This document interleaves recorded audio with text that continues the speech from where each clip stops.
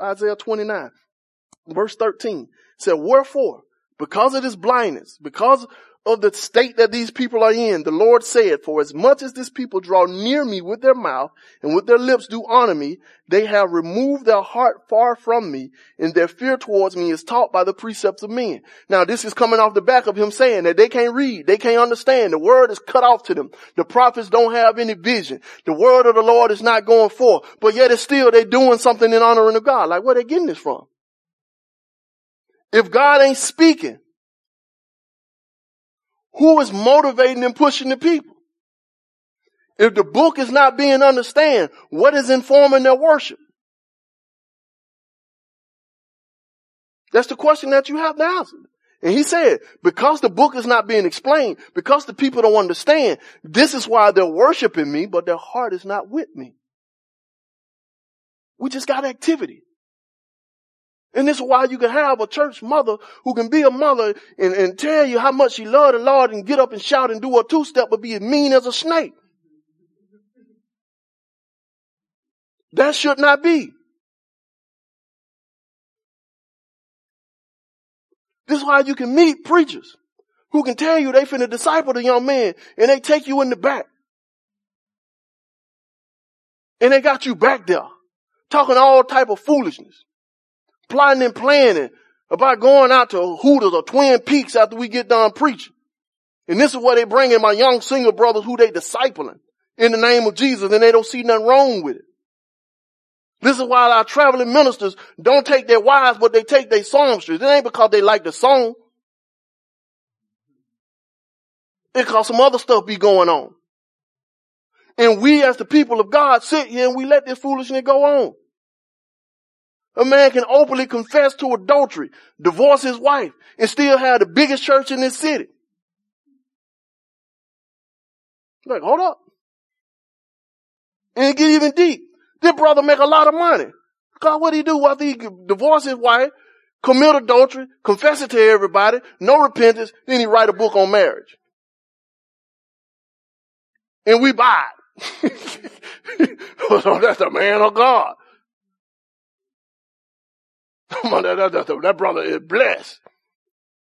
He is an unrepentant adulterer who the only explanation he give to you because of his adultery is that we all sinners. I'm saying, we all sinners. And this is the time when you're supposed to hold me up. I held you up in your foolishness, now you hold me up. Hold up, brother. In vain. We doing activity. God ain't in this stuff. God ain't in our two-step. He ain't in the baseline. Because just think about this for a minute. I thought about this deep revelation. See how I knew I wasn't supposed to be in church. Man, I was a young man. Early got saved. In the church, in the atmosphere. It was deep in that. Brother was in it. In the worship. Getting it in. And then there's this little tune that used to be the turn up tune where everybody worship God and the presence of God in there. It's amazing. The presence of God always came when this song came on. I'm talking about God was on time. It was God's song. And the little chord hit. It said, boom, boom, boom, boom. And everybody, yeah. One of these times, I'm going to say it was the devil. I ain't going to put this on God. Distracted me. And the thought came to my head. And I thought way back to 1992 when I was a little boy in Gill's Village over my grandma's house. They had a party for the little kids. And in these atmospheres, they have a little party for the kids, but there's always a grown folk cooler. I don't know why you got to have a whole cooler full of beer at a kid party. But it was there. And that's because as the lights fall out, the kid party turned into the grown folk party. And at a certain time, they switched, you know what I'm saying? And then while the kids were there, they were, don't stop, get it. Let me see you do brown. And we dance and we run around and doing our thing. But then the lights go down and this amazing thing happened. The anointing was at Gill Village on the back porch. In the midst of all the Michelobs and Budweiser. Because there's this man and he said, boom, boom, boom, boom, boom, boom. And everybody said, ah, hands go up. Everybody waving. And I was in church and I saw this same scene. I was like, hold up, this the same thing. That the strumming of the guitar and the riffing of the piano got the same effect on the people. Cause when the Al Green, boom, boom, boom, boom, some of y'all saved for even to this day, how to catch your leg and be like, woo, woo, how to tell you now. Because it had that effect on you. But we connect that to anointed. That's why people doctrine messed up. And you have people that will tell you, man, Whitney Houston was anointed. It took me a minute to understand, like, what that means she was anointed. I got it. She can sing good. That's what they mean by anointed. And so in their definition, Al Green was anointed. When Teddy P told you to turn off the lights, that was anointed. Because it had that same effect on the people. And it shows you what we're doing. We're attaching emotion. We're attaching movements. And we ain't checking the heart behind it. The only thing that separates the movement and the motion is the heart reality behind it. And if my heart is not attached, engaged, and honoring God, I ain't doing nothing no different than them folks on the back porch with their Budweiser when I raise my hand to the worship music. It's just emotional response. It's just that activity. But we have been trained and we have been taught that that's his work. That's worship. Like when the music is slow and the lights are dim, that's worship. And so we got them activities without any heart. But check the rest of what Jesus said now. I mean, Isaiah said in 29:13.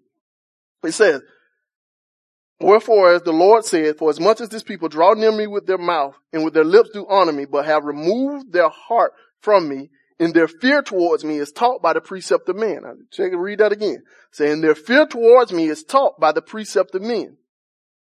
Now, when Jesus quote this thing, the word fear don't come up. He said commandments and he said worship. It's because in the mind of Jesus, when he translates this verse, when he quotes it, the two things are connected. You cannot have fear. You cannot have worship without fear. So the worship of God in the New Testament said is taught by the commandments of man, but the original quotation said the fear of God is taught by the commandments of man. Because they're one and the same. In the way that we get out of this rut, in the way that we get out of this move of just religious activity, is allow the fear of God to be formed in us, but not just formed, but instructed by the true word of God. And that we fear God more than we fear the traditions of men. And we allow God to move and do what it is that God do and not worry about these traditions. And we question tradition. We go beyond tradition. And we take this time to let God be God in our hearts. Because we have so much worship that is informed by the tradition of men that we end up getting into the next half of the verse. Go back to Mark.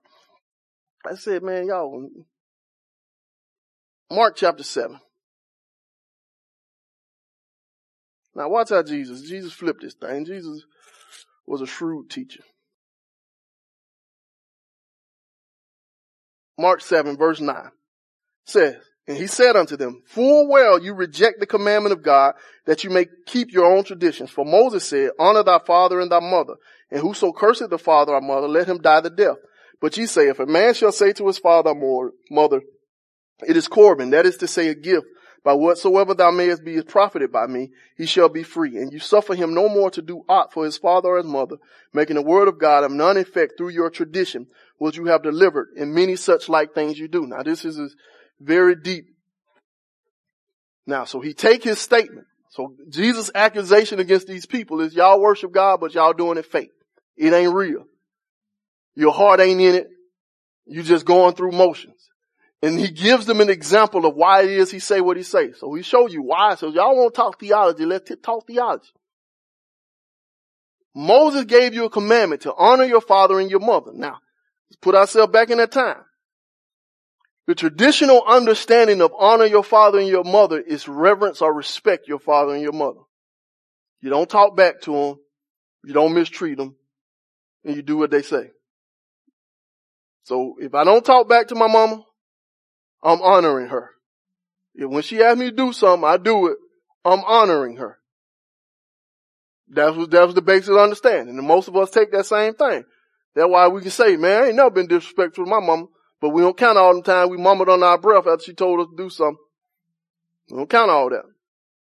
Because we take the Pharisees' understanding of honor your father and your mother. As long as you ain't cussing out or going off on them, you honor them. But Jesus amped this thing up, and he connect money to honoring your father and your mother. Like, hold up, Jesus. Moses ain't talking nothing about no money. Because he said, you got a tradition that makes you disobey this command, and here's my proof. Now, Moses told you to honor, but you say, if I say Corban meaning this is a gift, this is a dedicated thing. That means, like, you give an example, and make sure we track it. Is this something we can understand? I have to go back to it, because we dealing with church. So tithes. So let's just say you got some deep people who pay their tithes. And let's say your mama needs something, and all the extra money you got is your tithe money. Do you pay your tithes, or do you help your mama? Like, which one do you do? And for a lot of people, that's a real dilemma. Why is that a real dilemma? Because we have been trained that if you don't pay tithes, you're robbing God. So do I mistreat God or do I mistreat my mama is the dilemma. That's what they set up for us. And this is a similar type of thing that they had, that they set up. So if you got money and your mama in need, all you have to do is say, this is a gift. This is a dedicated thing. Your mama and them can't come at you and say you did them wrong. You are free under the law of Moses if you say this is a gift. That's the rules that they set up. So anytime you didn't want to take care of your mama, you said, dedicated thing, Corban. Mama, I can't help you now. This is a gift. And that's what they were doing. So people were failing to take care of their parents just by saying, Corban, this is a dedicated thing. I can't help you. Just like now, we got people who struggle to take care of their neighbor. If all I got is my tithe money, because we got a tradition that told us, you don't pay tithe, you rob God. And that's the example that he was given to them. So we're saying now, this is an example of you failing to obey God because you obeying a tradition. See, man, I was going to not say this, but it always comes to my mind every time I think about this scripture. It's your fault. Everything's Jay's fault. Now, we have a tradition. If most of you went to church like me, we have a tradition. Sowing and reaping. You give and you get back. Saying, if you want to be blessed, you got to do what? Bless somebody. Now that thing get a little twisted. Because what type of ground you supposed to sow on? Good ground. What does it mean to sow into good ground? Church has taught us sowing into good ground means you giving into those who got what it is you're trying to get. So if I'm a businessman and I want to be a successful businessman, I find a successful businessman and I sow into him.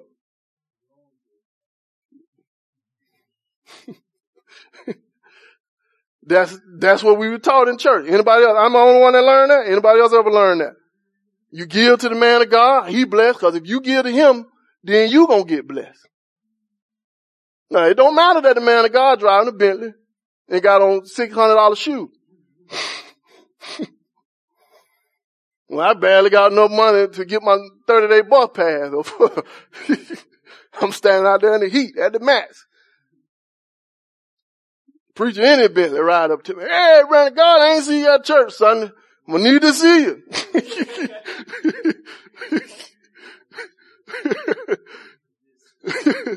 Said, boy, Pastor Bus don't run on Sunday. But that's the tradition that we got. Now, It's an amazing thing. The Bible tells us that he that lends to the rich shall surely come to want. That's a proverb. If you give your money to the rich people, you're going to become a poor person. But church has trained me. If I want to be rich, I give my money to the rich people. So that proverb is of none effect in my life because the tradition that I was raised under has taught me otherwise. And now you have people who still waiting for the breakthrough of the manifestation of the fruition of all the fullness that can come. And don't realize that you working against the manifestation of the breakthrough of the fullness of the fruition that will come because you're doing the thing that God said gonna break you, make you broke.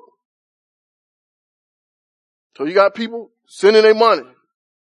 We loading them down because they gonna be blessed. If you bless them, we gonna be blessed because that's the blessed man of God.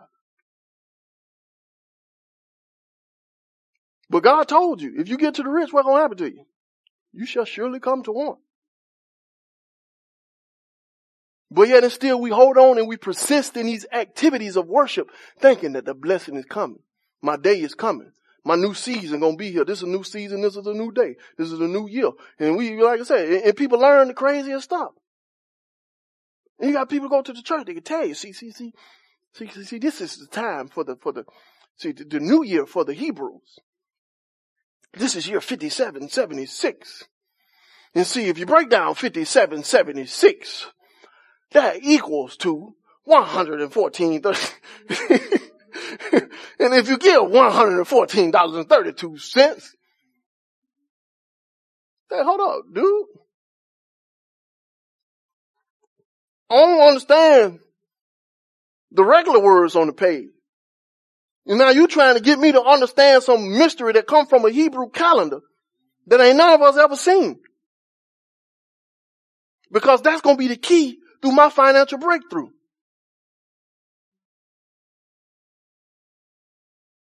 When I got a whole bunch of keys in here, I ain't following. So I'm allowed to be covetous. I can dream and I can pray. I can walk around a Mercedes lot and lay hands on car because this is the breakthrough of my manifestation. This is the destiny that God has for me. Because I closed my eyes. And I heard the Lord spoke to me. And he said, peace. Peace I give you. Peace I give you. See, and then after I opened it, once I closed my eyes, I saw peace. Because peace is the peace sign. Then I began to see peace morph from the hands into the fingers. And you had the lines coming in and it went down. And the Lord was speaking to me that he's going to bless me. Peace I give to you means a Mercedes you're going to get.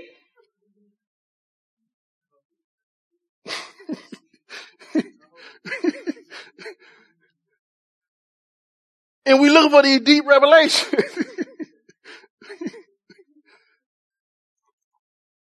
We did the regular stuff on the book.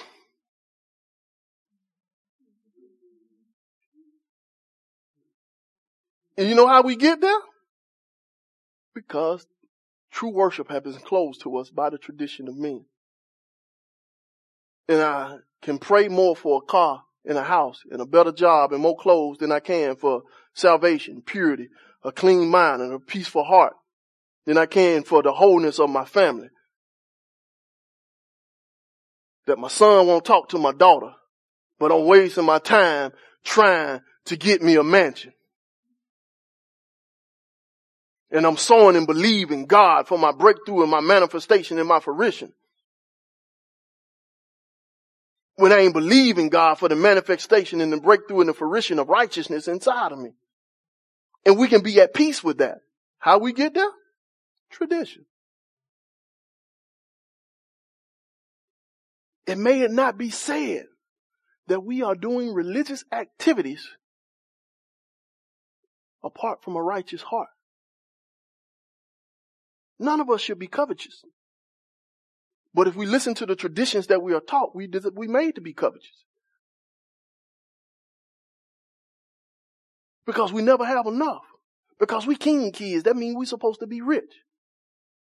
And we ignore the verses that say he that desires to be rich desires a snare.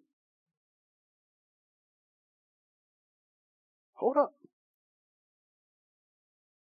That ain't what they taught me on the TV in the end.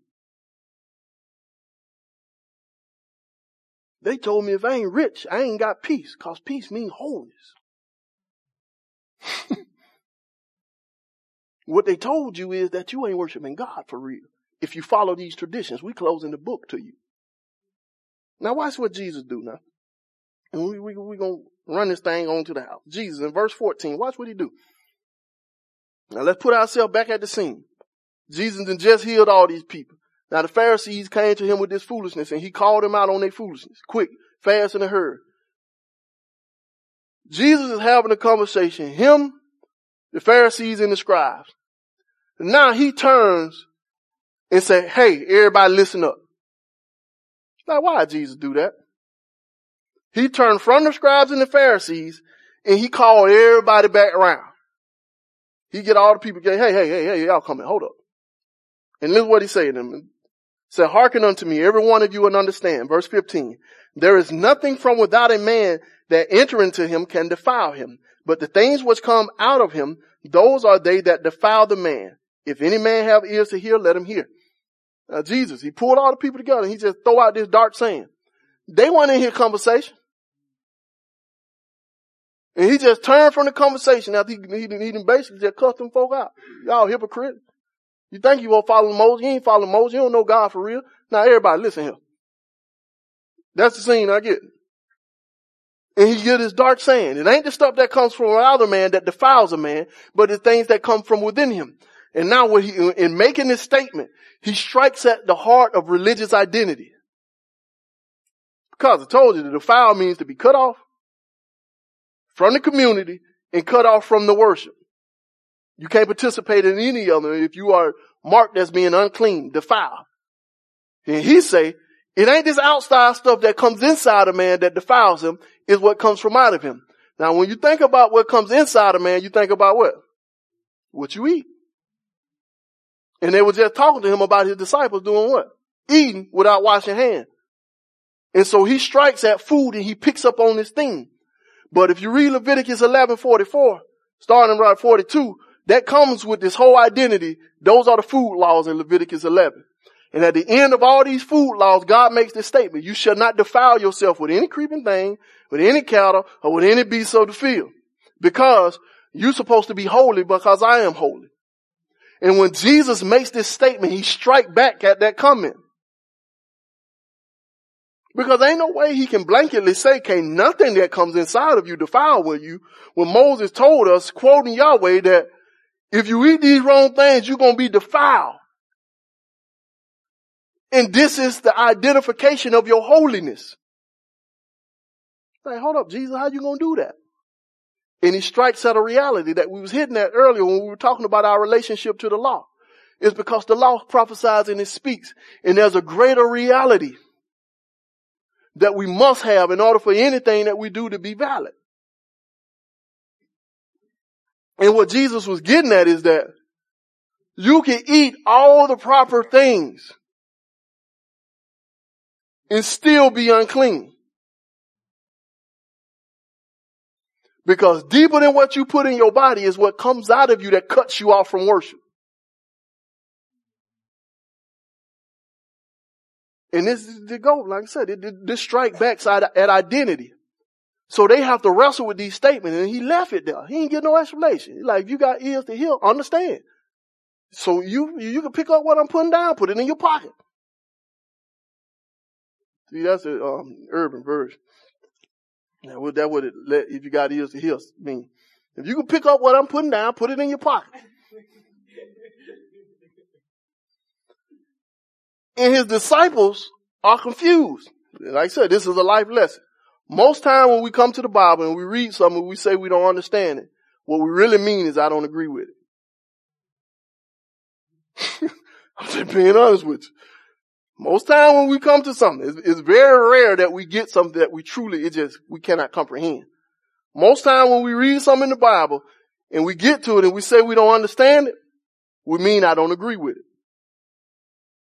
And so his disciples come at him after he makes his statement. He's like, hold up. Verse 16 said, when they entered into the house from the people, his disciple asked him concerning the parable. It's like, could you explain that to us? We don't understand. And look how Jesus responds. See, Jesus should have went to seminary. He said, are you so without understanding? Do you not perceive? Jesus strike back at these people. Like, how don't you understand? It ain't the outside. It's what flows out of a man. But when they say we don't understand it, that means we don't agree with that, Jesus. And let's put ourselves in their shoes. Moses told us, watch what you eat. Because if you eat the wrong things, you're going to be cut off. You saying, it ain't what you put in your mouth, it's what comes out of your mouth. Like, hold up, what you mean? So you hitting that religious identity. And what he's getting to is that there's a reality that goes beyond external observance of the law. That is your real reality. And he goes to give you the thing. He says it's what proceeds out of the heart of man that defiles him. So what makes you unclean, what cuts you off from the community, and what cuts you off from worship is lying, evil thoughts, murders, adulteries, fornication. That's the stuff that cuts you off. It's like how the stuff you put in your mouth is going to be purged, and you're going to let it out. But the stuff that come out of you is going to defile you and destroy you. So he's striking that religious identity by pointing beyond the law. Because if you think and you meditate on it, and if you take the law and allow it to be the law, and you say, hey, I can be cut off from worship because it can be something wrong with what I'm putting into myself. What about all this stuff that's in me? That's the question that Jesus wants you to get from it. To go beyond the external formity and ask the question, if what I put in can defile me, what about all this stuff that's in me? Because the things inside of me is way more dirty than a pig. That's the question that he's striking at. And when I hit it, this is what we're going to take it home. And this is what it strikes at in me, because just to tie it back into what we have been talking about. We've been talking about the law and our relationship with the law. And when we strike at religious identity, there's a couple of signs that God give them for their religious identity. Genesis chapter 17. God speaks to Moses. Genesis 17. God speaks to Abraham. And he told him, circumcision. That's where it first shows up on the scene. He's going to give them circumcision. And he said, the circumcision shall be a sign or a token of the covenant throughout all your generations. So I'm giving you circumcision, and it's going to be a sign or a token of the covenant throughout all your generations. Now, if we pause this, and if we take Jesus' understanding that it's not the outside, the external that makes us right with God or separates us from God, it's what's within. And if we apply it to this understanding of circumcision, we got to get this picture. Because circumcision is the removing of access from a private area. And if you think about it naturally, every male born comes the same way. And it is the circumcision that makes you look different. So the necessity for circumcision is an outflow of just being born. So by being born, you in a condition that puts you with the rest of the world, and you got this private hidden thing that nobody can see. But it makes you like everybody who is in the same condition you in. That's just like you.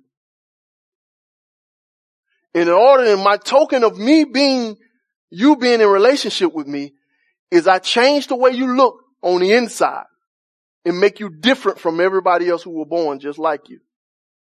That's the sign of circumcision. That's what takes place when you're being circumcised.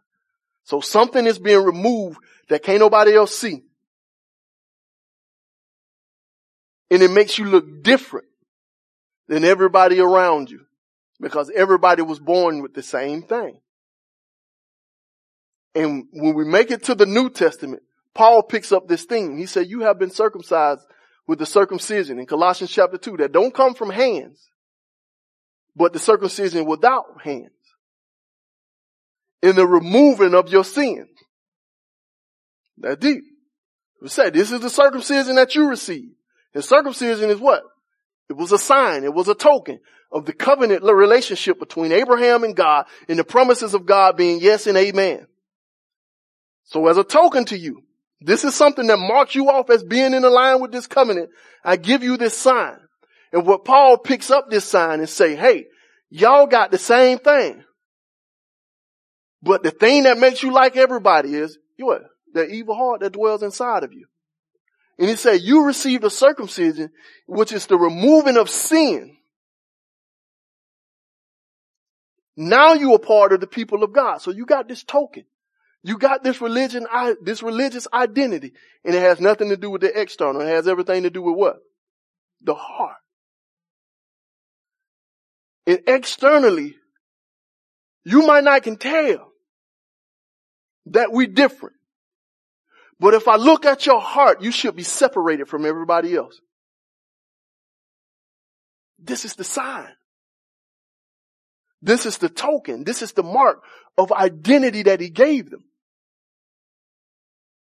And if we pick up his theme and add it to this, he can say to them, y'all around here cutting off flesh.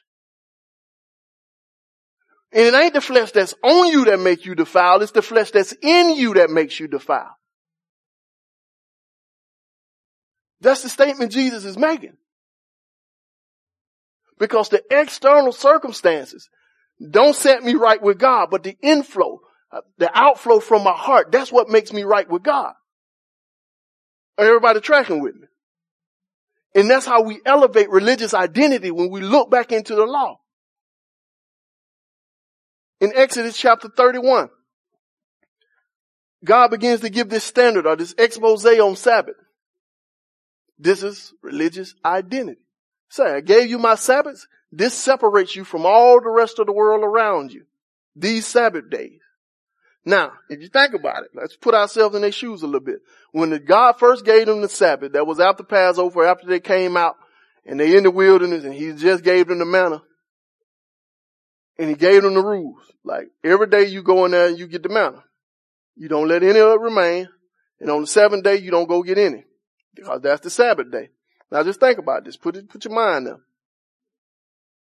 The only way you eat if you're in that wilderness with them is if you do what? You got to get up every morning and go get it. That's the only way you eat. If you want to be lazy and you get extra, what happens? It rots. So you wake up, you got gnats and flies all around your little tent. And you can't deal with that. This trains you. This discipline. And it gives you two concepts. The only way to eat is if I get up and go get it. And if I let this stuff stay, I ain't going to be able to eat because it rots. Then all of a sudden he just tell you, all right, tomorrow, don't get up and go get nothing, but you still going to eat. That strikes at the training and the discipline that he gave you. So if you want to eat, you have to do what? You have to trust him. You never did this before.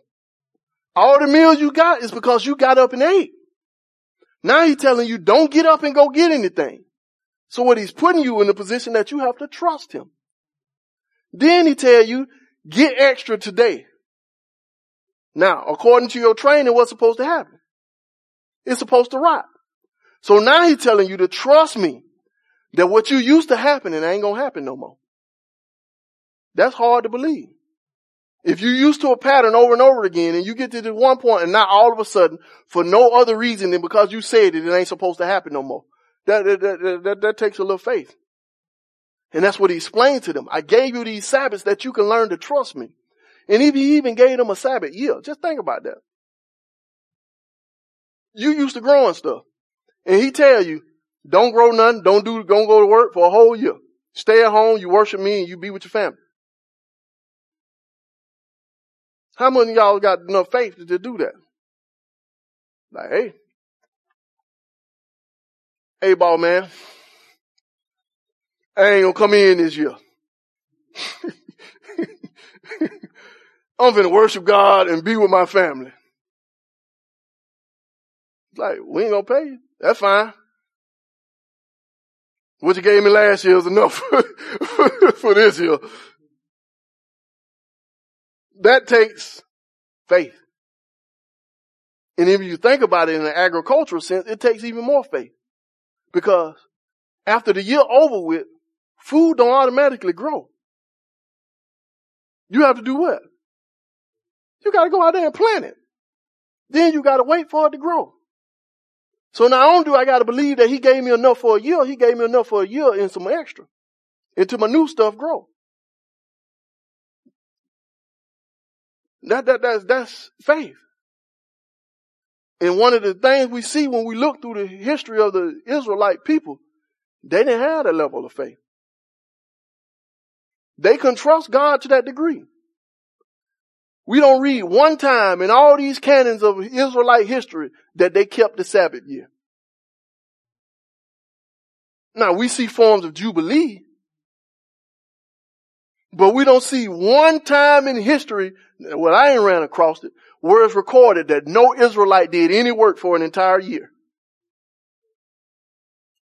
We don't see that.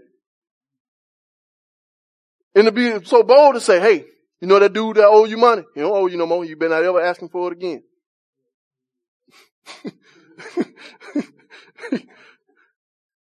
That takes faith. Now, what we do see when we look at the Israelites, they practice Sabbath externally. And Jesus digs at these people for this. Like, y'all do this stuff. Even God in Isaiah, he called them out. He said, y'all call fast and y'all call solemn days, but the whole time you transacting your business. But you talking about you fasting. He digging at the heart. It's like on the external. You doing the stuff that you supposed to do outside. You ain't eating food. Saying you ain't going out party. You sitting down. You being solemn. It's like, but the whole time your mind is working and you plotting and you planning. And you still doing your regular business on my holy day. Because they did not have a heart of trust. But if we take Jesus' principle and apply it to the Sabbath, we get something deep. And what he's saying is it ain't the external. It ain't your ability to look like you depend on God. But it's the heart that truly rests in him. Hebrews chapter 4 tells us that there is a Sabbath for the people of God, that we strive to enter into his rest. What you mean by that, writer of the Hebrews? And he said that's when we cease from our own works. It's like this is the rest of the people of God. So those who believe in him, they stop doing their own works. But this is hard for us to do because we train. We've been trained. And one of the hardest things to get over is that storing that manna up. Because we have been conditioned. We all been now. And so y'all don't have to raise your hand. Cause everybody raised their hand already. I'm raising it for you. How often have you tried to stop something that God convicted in you in your heart that you shouldn't be doing? Just all throughout your whole life. And you be like, Lord, I ain't gonna do that no more. Jesus, I'm telling you, God, I do that. I give you my life. I give my life. I give myself away. You know what I'm saying? You deep. You feel it like, I give myself away. Oh, Jesus, I'm sorry, Lord. I'm sorry. Then Wednesday. Your mind get to working. And what you cannot do is comprehend yourself being something other than what you have already been. That's hard. But that's what Jesus is calling you to do, to trust him that the thing that used to do what it used to do ain't gonna do that no more. So when he say, separate yourself, be you holy, abstain, that the same thing that propelled you to live the way you did, that stuff ain't gonna do that no more. That's what he's asking you to trust him to do. That same anger that used to explode when you go off on people and you be about to knock their head out before you even realize that you said a word. He asking you not to say, I'm saying, that's just me, my personality. I'm working on that. Saying it run deep in my family because I'm saying, I know I got anger issues, and I'm saying, I've been praying about that. What he calling you to say is, God, I trust you that thing ain't going to do that no more. I don't care what my family history is. I don't care what my identity is. I don't care how many years I had anger problems. My anger ain't going to do that no more. I trust you that it ain't going to do that no more. That's faith. That's resting. That's abiding. It ain't got nothing to do with showing up here. You know what I'm saying? We worship the Lord. This is how we enjoy our Sabbath. I ain't going to work today. Them folk better not call me or this my day to worship the Lord. It ain't what you do on the outside. Every day is your day to worship the Lord. And every day is your day to trust in the Lord. And worshiping the Lord and honoring the Sabbath ain't got nothing to do with lifting your hands and saying the right song. Got everything to do with trust, depending, reliance. Trust that he gonna be what he said he gonna be, and the stuff that's supposed to do, it ain't gonna do what you used to doing. So I ain't gonna be going off no more, cause I'm in the Sabbath. I got enough peace to last me until Jesus come back. I got enough patience to last me till Jesus come back. I got enough righteousness and discipline, compassion, and all those things to last me until Jesus come back. Because what I used to do, that stuff ain't gonna do that no more. Are y'all tracking with what I'm saying? Now Jesus add to this last little bit. And I'm gonna give you this. And we're gonna roll bounce like a little bow wow. John 17. John 17. Let's look at that.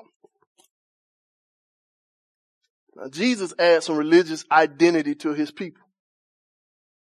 John 17, start at verse 17. This is Jesus praying. He says, sanctify them through thy word is truth. And thou hast sent me into the world, even so have I also sent them into the world. And for their sakes I sanctify myself, that they also might be sanctified through the truth. Jesus praying, getting down. Neither pray I for these alone, but for them also which have believed on me through their word. Now we're going to pause right here. How many of us have believed on Jesus through the words of the apostle? That's anybody who believes. That's where we get it from. So if we identify ourselves as those who believe because of the word that Jesus gave to them, that means Jesus is praying for who? Praying for us. So now you're reading Jesus' personal intercession for you. This is deep. Like, how many of y'all get comforted when you find out people praying for you? Yeah, like it make you feel a little better. Especially when you're going through a rough time and just a friend call you. You don't even know that they praying. If they call you, say, girl, I've been praying for you. It make you feel a little good. You be like, thank you. I sure need it. Because it means a little something to you. So if it can mean something to you to find out that Miss Maddie was praying about you, just think about the fact that Messiah is praying for you. He's praying for you. Now watch his prayer. That they may all be one, as thou, Father, art in me and I in thee, that they also may be one in us, that the world may believe that thou hast sent me. Hold up, Jesus. Jesus is praying. The Messiah is interceding. And he praying that we all may be what? One. Just like him and the Father are one. I'm going to ask a crazy question. Do y'all think God hear Jesus' prayer? Like, really? You think God listen to Jesus pray? You think that'd be like high on his priority list of stuff to make happen? Like if Jesus pray for something, like, hold up, man. Y'all believe that? Because the Bible tells us the fervent prayer of a righteous man avail much. We think Jesus was righteous. I would believe so. And in the other gospel it tells us that he prayed and he drops great drops of blood and sweat. Do y'all think he was fervent when he was praying? This brother prayed blood. Praying for who? You.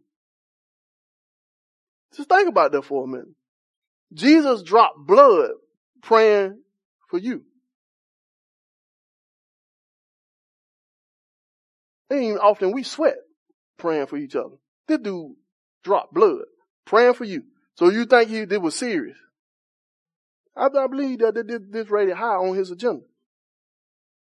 He's like, God, I know I'm finna go die, but hold on, I really need to talk to you about something.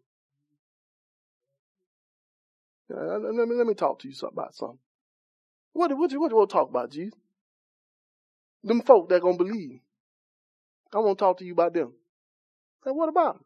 They ain't even here yet. I know. But one day they're gonna be here. And if you don't do nothing else for me, God, could you make them one?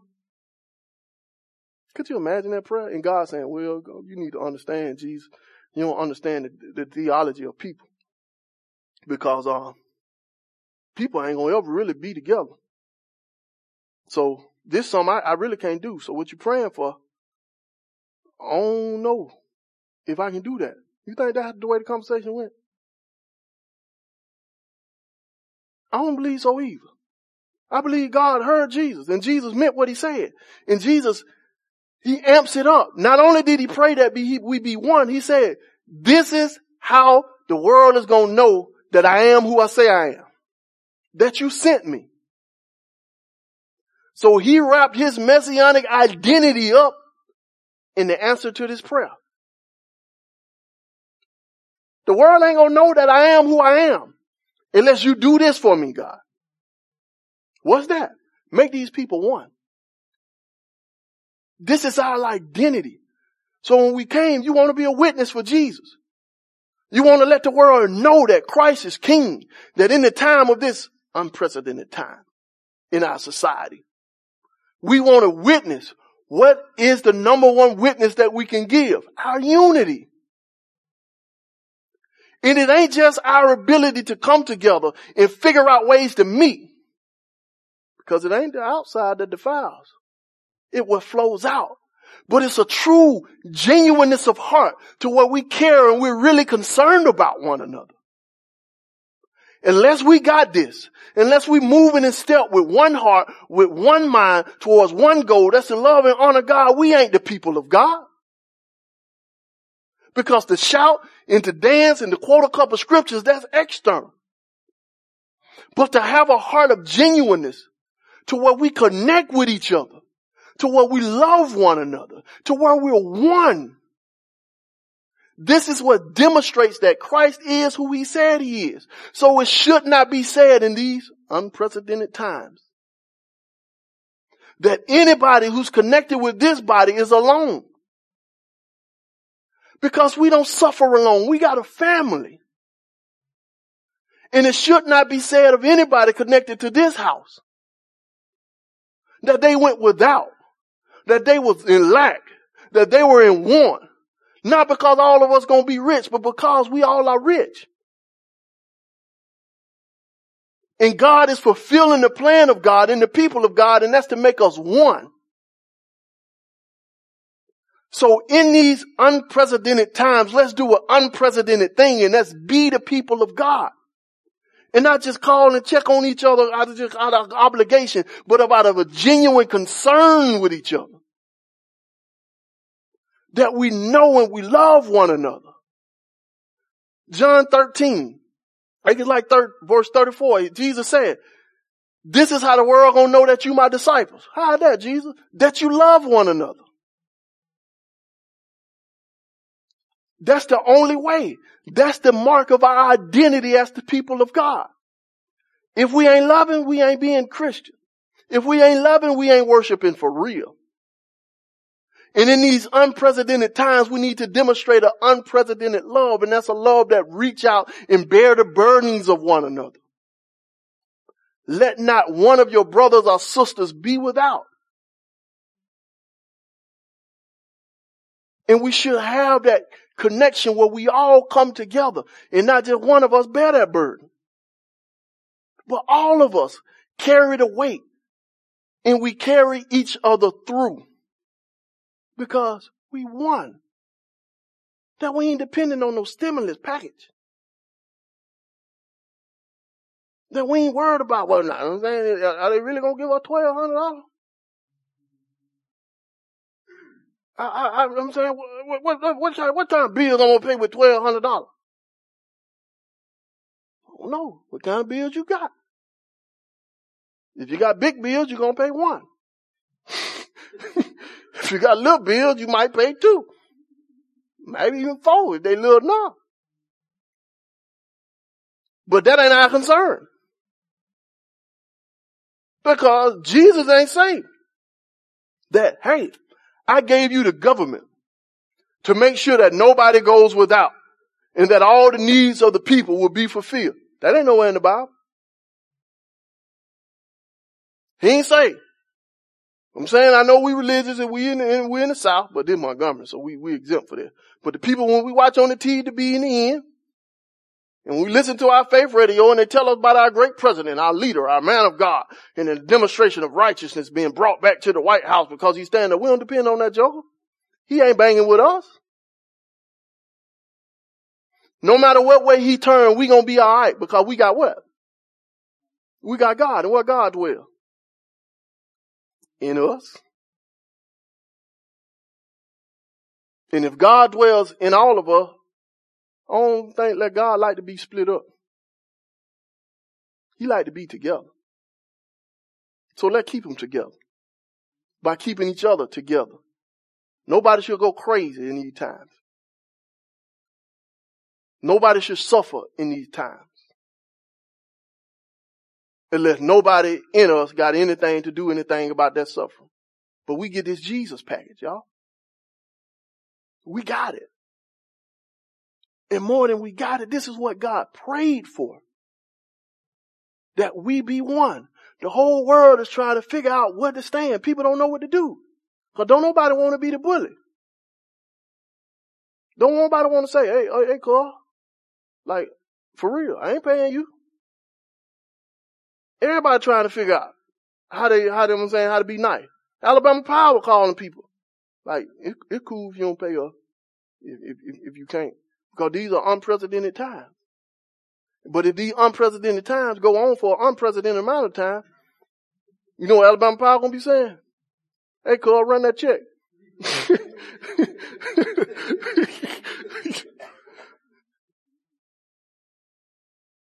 And you know what we should be saying? Hey, Carl, run over here. I got you. Because we are family, y'all. There is no individual Christians. God saved us into a community. That's why I told you this over and over again. When you pray the Lord's Prayer, how does it go? Give who their daily bread? Us. Who father is it? Our. Whose trespasses need to be forgiven? Ain't no me's and I's in there. It's all us.